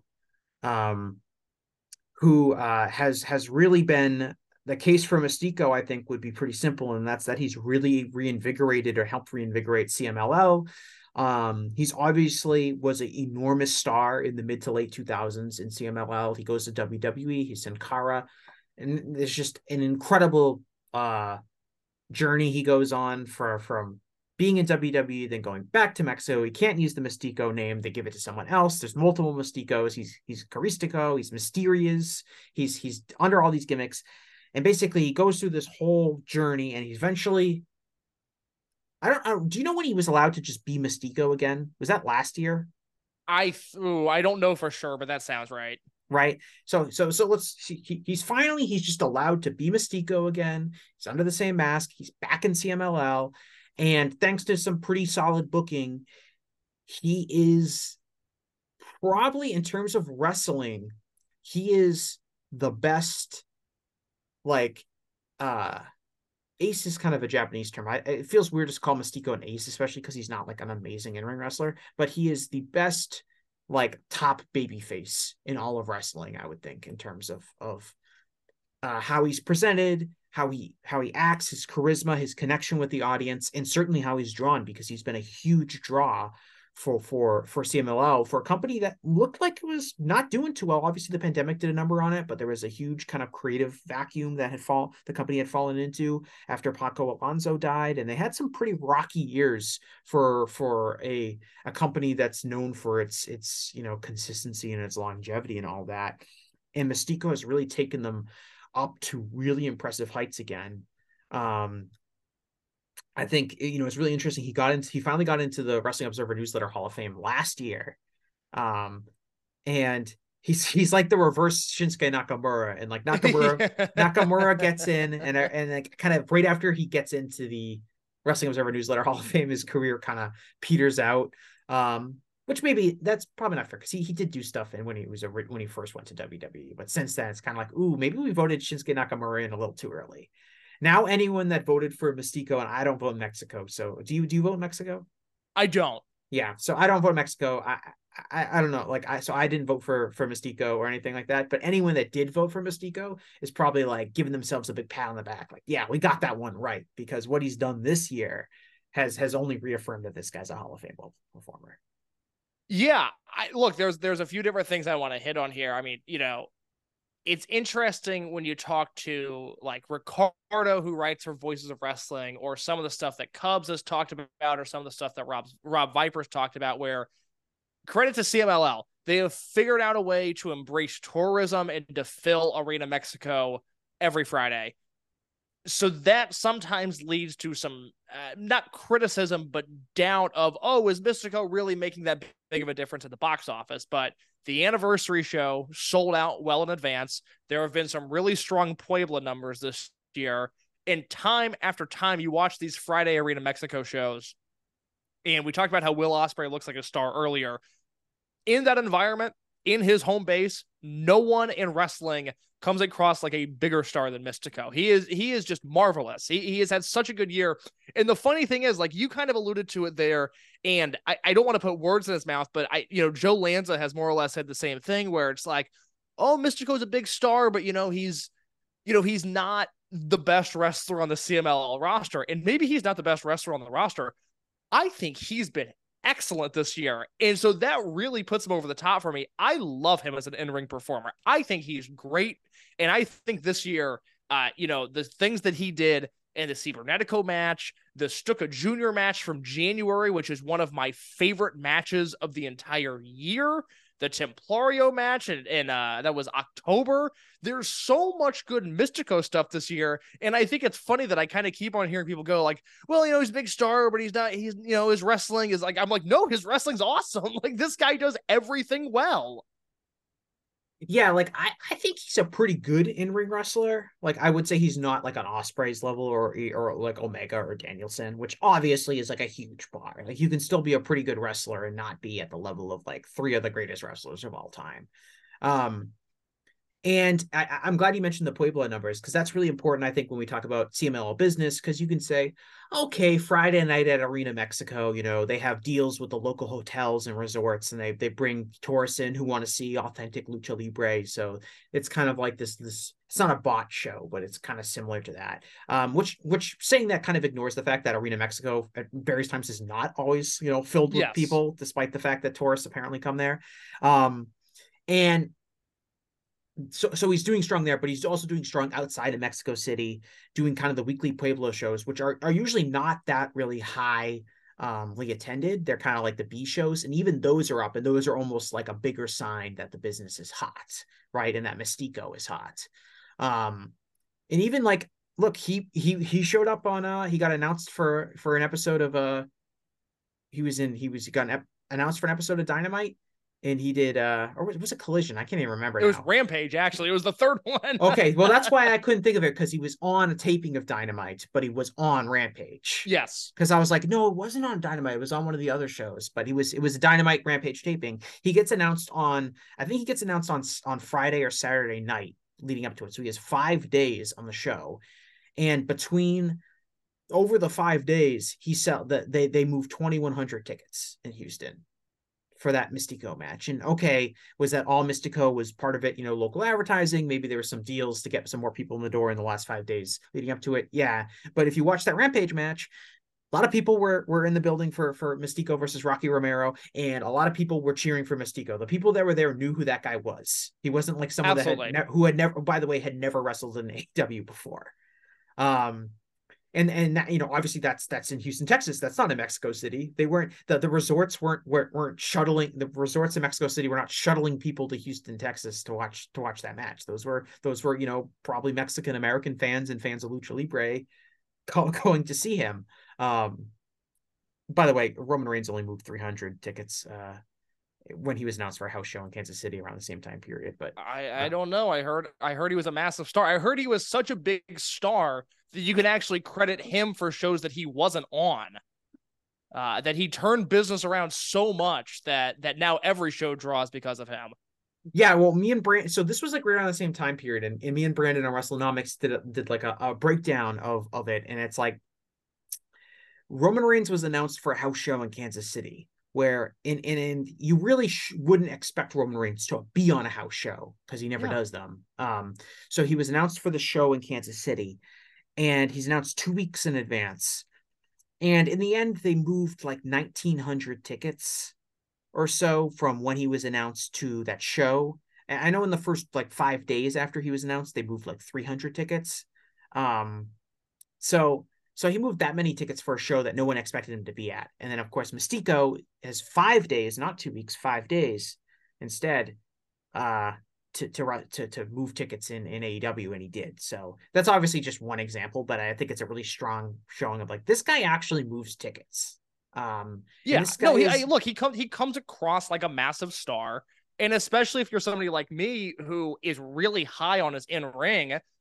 Up until we started this podcast, I thought he'd be my Flair Thez, and he still might be. It's either him or Ospreay because he's the other guy this year. 2023 has been Ospreay's year, but for what Mistico has done for CMLL in terms of the English speaking audience, I mean, I've been in this bubble for a decade, and there was a point in time where AAA was really hot, and I that's never been my thing. I've never really enjoyed AAA, but CMLL, I mean, people have never cared about Lucha the way that they have. I've never cared about Lucha like this. I look for excuses to like be home on a Friday night, and like I'm hoping my girlfriend goes out with her friends. I'm like, oh yeah, like you guys want to go? Oh my god, please go! Like I can entertain myself just so I can watch Arena Mexico shows live now. Like he's completely rejuvenated my interest in Lucha. I don't know if rejuvenated is the right word, but he got me interested in contemporary Lucha in a way that nobody else has been able to do. And then you factor that on again, like the Cibernetico match will be a top 10 match for me this year, and Mistico is a big part of that. Yeah, I mean, I'm just gonna throw some other names out there that I'm not really gonna give that many people serious thoughts, but just people that might be other people argue for. Some of them have already mentioned, like Kento Miyahara, could probably make place down ballot. If you had to pick someone from Noah, you could either go with Kano or Katsuhiko Nakajima, who, if you want to talk about somebody who, especially lately, has kind of seized some headlines and some narratives, Nakajima leaving Noah, going right to All Japan, and thumping Aoyagi and winning the Triple Crown Championship. That's a pretty impressive move, and he's obviously an excellent in-ring wrestler.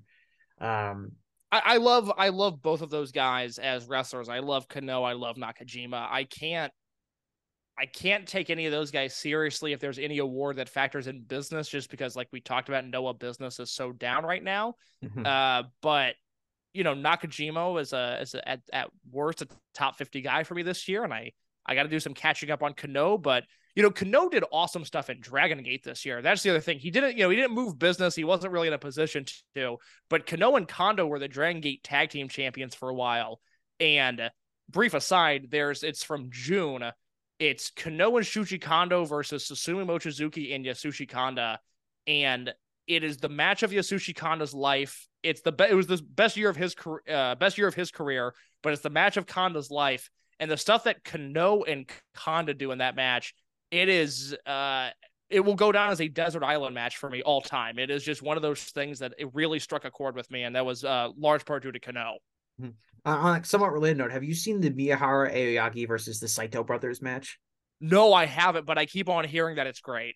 Yeah, you should watch that match, and I recommend anyone to watch that match. It was probably from it's probably like 6 weeks old now, or something like that. But it is an incredible match because it is a unbelievable carry job by Kento and Aoyagi, and especially Kento, in terms of like the Saito brothers are really not good at all. And in today's wrestling, if someone's in the main event of a match, the standard is usually high enough for them to be like pretty decent, if not outright very good.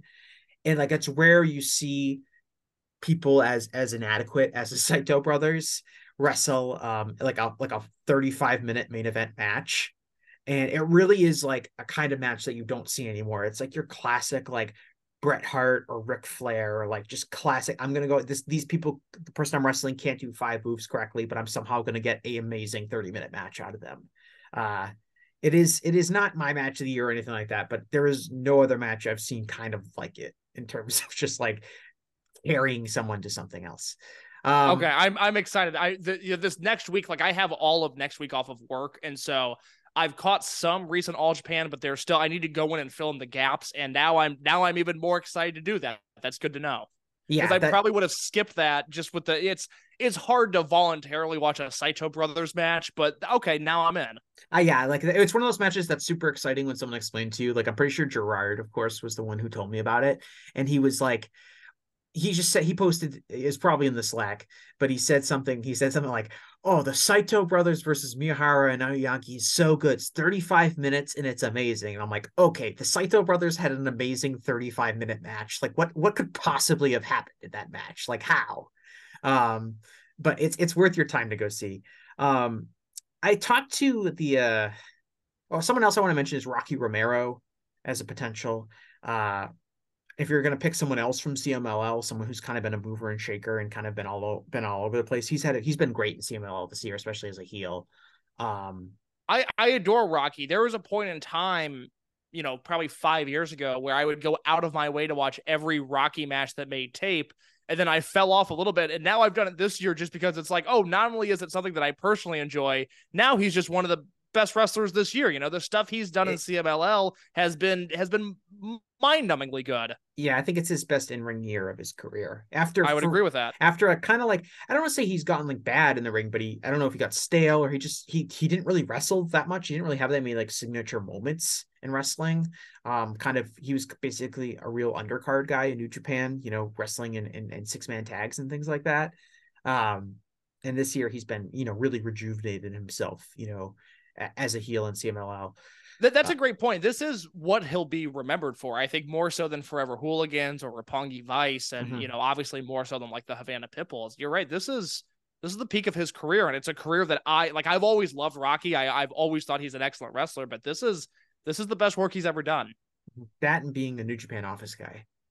Crazy. He is as powerful as it gets in wrestling.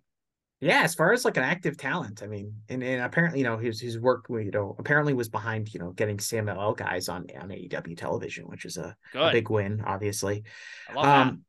I'm not a Joshi guy. I talked to some of the Joshi people today and asked them kind of who they thought would be the top contenders for Wrestler of the Year award, and the consensus that I got was that Stardom's had such an up and down business year, including some really rough patches, that they're in the way the promotions kind of pushed people. There really isn't a standout candidate. I know like Saya Kamatani was doing well, but then she got hurt. I think most people would kind of say Julia or Mayu Iwatani, almost kind of more by default than like any of them really breaking out. I know I heard some things about Arisa Nakajima, who's in Seedling, but does a lot of the indies and things like that. And I've also heard good things about Sarai, and I actually have seen a lot of her matches. She's kind of mostly done like her own independent matches. I don't know if you've seen any of those cases, but some of them are quite good. No, I have nothing to offer in terms of modern Joshi. I'm completely out to lunch. I don't really either. That's why I asked people, because I was like, I feel like I should just at least mention who's out there, because I'm trying to do as comprehensive a report as possible in terms of people that might get mentioned for us. I follow Stardom business, but I don't watch any of it.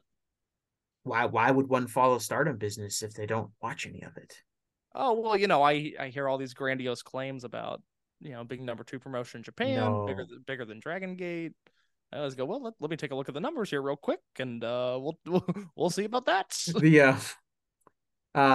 Cody Rhodes, I think Roman's probably going to suck up a lot of the oxygen in WWE, but I do think Cody, if you wanted to give it to someone in WWE, if you want to say like WWE's had a really hot year, I think Cody would have to be the person that gets it. I think not only has he had the most in-ring to offer, but he's also been involved in a bunch of key feuds, from, his finish with his Seth Rollins feud to Roman Reigns to Brock Lesnar. I think he's probably had the most complete year out of anybody in WWE overall. I guess you could say like Walter would be up there in terms of in-ring performance, but I just don't see him being valued that highly amongst the WWE base that's going to vote in these. Even though you could make a case he's probably been the best performer in that company. And the last person I'll add in is someone who I think has kind of seized the role of kind of the ace of the Japanese independence, and that's Fuminori Abe, who has been really all over the place, and I think has kind of replaced, Daisuke Sakamoto as kind of like the de facto, top indie wrestler in Japan. Do you have any thoughts on that? So he is somebody that I need to do a big catch up on. I love Abe. I think he's great. I love what he does. I have seen very little of him this year. The one match of his that I've seen that really jumped out to me was Fujita Hayato and Masaki Mochizuki versus Ikuru Hadaka and Abe for Michinoku Pro. And that match was incredible. But I know there's a whole list of astronauts tags that have been hyped and maybe even some single stuff, but I haven't seen any of that. I've watched no Big Japan this year. So that is on my catch up as we approach year-end season awards. Yeah, like if you're not following the Japanese indies, and I assume even a lot of my listeners are not doing that, and frankly, I'm not either. But he is definitely the guy you hear about the most, and I have seen matches here and there this year that he's had. I think perhaps the most famous one that he's had was he had the match against Nomura that was, I believe, at an independent show, yes, like a freelance show. I don't know if you saw that match, but that is no, the one. I haven't. I actually completely forgot about it. It's one of those that I meant to watch, and then I didn't, and I would have, it completely exited my mind. So I'm glad you brought that up. Now I have to fix that. Yeah, so that's a match that I think, and it's did you come across the match that people were talking about last week? I don't even forget what promotion it's from. Oh, the Kenichiro Arai match. Yes. No, I haven't, but I'm, Arai's a Dragon Gate guy, so he's he works Dragon Gate part-time, but he's kind of become this like indie sleaze lord over the last few years. So I haven't seen it. And if it was anybody else on like a Japanese micro indie wrestling a 60-minute match and it got that kind of buzz, I'd tell you to go fuck yourself. But it's Araken, so I'm gonna watch it. I'm into it because I love him and I support him, and I'm glad that any one of his matches is getting the type of buzz that it's getting. Yeah, and Abe's wrestled a lot in All Japan this year.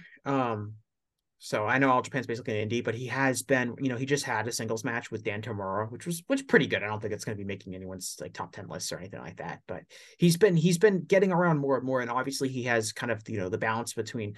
I think like the Astronauts are not going to win Tag Team of the Year this year, just because I just can't imagine them ever getting. They're too low profile in terms of the promotion that they work in. But a lot of people that watch a lot of wrestling will tell you that they've been the best tag team this year, and I don't think I'm really at a place to debate them on that.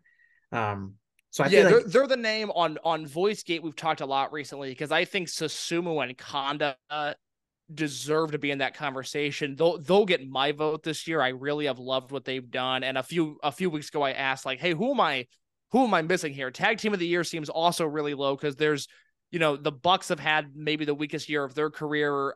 FTR really, to me, has only had one or two great matches. I was like, all right, who am I forgetting here? So it's not just Susumu and Kanda. And we were met overwhelmingly with, the Astronauts have had such an amazing year. Yeah, I think the Bucks have actually had quite a good year, but a lot of it was in trios action. And I don't know how people weigh that. Yeah, that's fair. Like all those great trios matches I was talking about Kenny Omega being in, like in the first quarter of this year, those, the Bucks were in all of those matches as well. That's true. But I also think the Bucks are in your Okada territory, where it's just like, oh yeah, the Young Bucks, they're pretty good, right? Remember that? Yeah, greatest tag team ever, still good. Yeah. Got it. All right, cool. Remember? Yeah, like even like I thought they had a really good match on Dynamite on Wednesday, and it was like right on the heels of a lot of people being like, oh, are the Bucks washed? And I'm like, all right, they just had like a 4-star match with Commander, so probably not. Yes, no, they're not washed, they're just bored, and it's unfortunate, but it's the reality of it. Yeah, well, they're gonna drag 52-year-old Chris Jericho, 53-year-old Chris Jericho to probably a 4.5-star match on Sunday. So I look forward to it. Yeah. All right, that's it. Is there anyone that we haven't mentioned at all? I try to do as thorough of analysis as possible. I guess I didn't mention anyone from Impact or anyone from AAA. I think you're good there. What about Tyrus? No. No. I mean, should I say the name Alex Shelley just to give him some recognition? Sure. But I'm not going to vote for anybody from Impact, or especially not AAA. So no, I mean, I think that covers it, because I'm looking through my list right here, and I think Mistico's the CMLL name from Talk About. A lot of people might throw in the new Mascara Dorada, and I think he's more of a most outstanding guy. I don't look at him as having a business pedigree just yet, but by this time next year, that could very easily change. He's probably the only other guy I would mention. Yeah, he's a star on the rise for sure. Like I was thinking, like who else? Like CMLL has obviously had a big business, and we talked about Mistico, who'd probably get the bulk of that credit. We talked about Rocky Romero, like maybe like Atlantis Jr. But I think I love Soberano. He's a guy that I very much enjoy. Yeah, you mentioned Templario earlier. Stuka Jr. There's just Stuka Jr. I want to see him in AEW. I think he would get over big. He is He is so good at big time singles matches. I love what he did with Cavanario a few weeks ago. And like I said, that Mistico match from the start of the year, that is one of my favorite matches of this entire year. It was so satisfying. All right. Do you got anything you want to plug? Any recent projects or podcast appearance you've been on? Oh my God. Open the voice gate. Look, we talk about 98%, 98% of the time we're talking about Dragon Gate. 1% of the time, I'm immensely proud of the work that Mike and I do covering Japan as a whole and the industry there and the ups and downs, especially post-COVID, of the Japanese wrestling industry. And then there's 1%, Texas Rangers talk and other assorted bullshit, improv comedy and other stuff that Mike and I like. But Open the Voice Gate on the Voices of Wrestling podcasting network. I really like some of the work we do there. And that's my primary thing I got going on. Maybe I'll do some writing post Hall of Fame season, depending on those results. I don't know just yet, but voicesofwrestling.com, we do it better than anybody else. I'm proud to be on this website. I love the work that we do. I love podcasts like this, and I love the podcast that I'm on, Open the Voice Gate. All right. Well, thanks a lot, Case. I appreciate you coming back onto the show. I appreciate you doing the job for me this time, doing business the right way. But thanks a lot. Thanks a lot for all our listeners. Thanks for the continued support of this podcast, and we'll talk to you again in a while. Thanks. Hello, Voices of Wrestling listener. Dave Ryan here. Have you ever wondered to yourself how many hidden gems are hidden away inside the last years of World Championship Wrestling? Have you ever asked yourself how many tenuous gags can be made about the name Mike Enos? And have you ever thought about what it sounds like for two Irishmen to interpret a very chaotic company through its B show? The answers to all this and more are just a click away. Check out Days of Thunder every second Thursday on the Voices of Wrestling podcast network.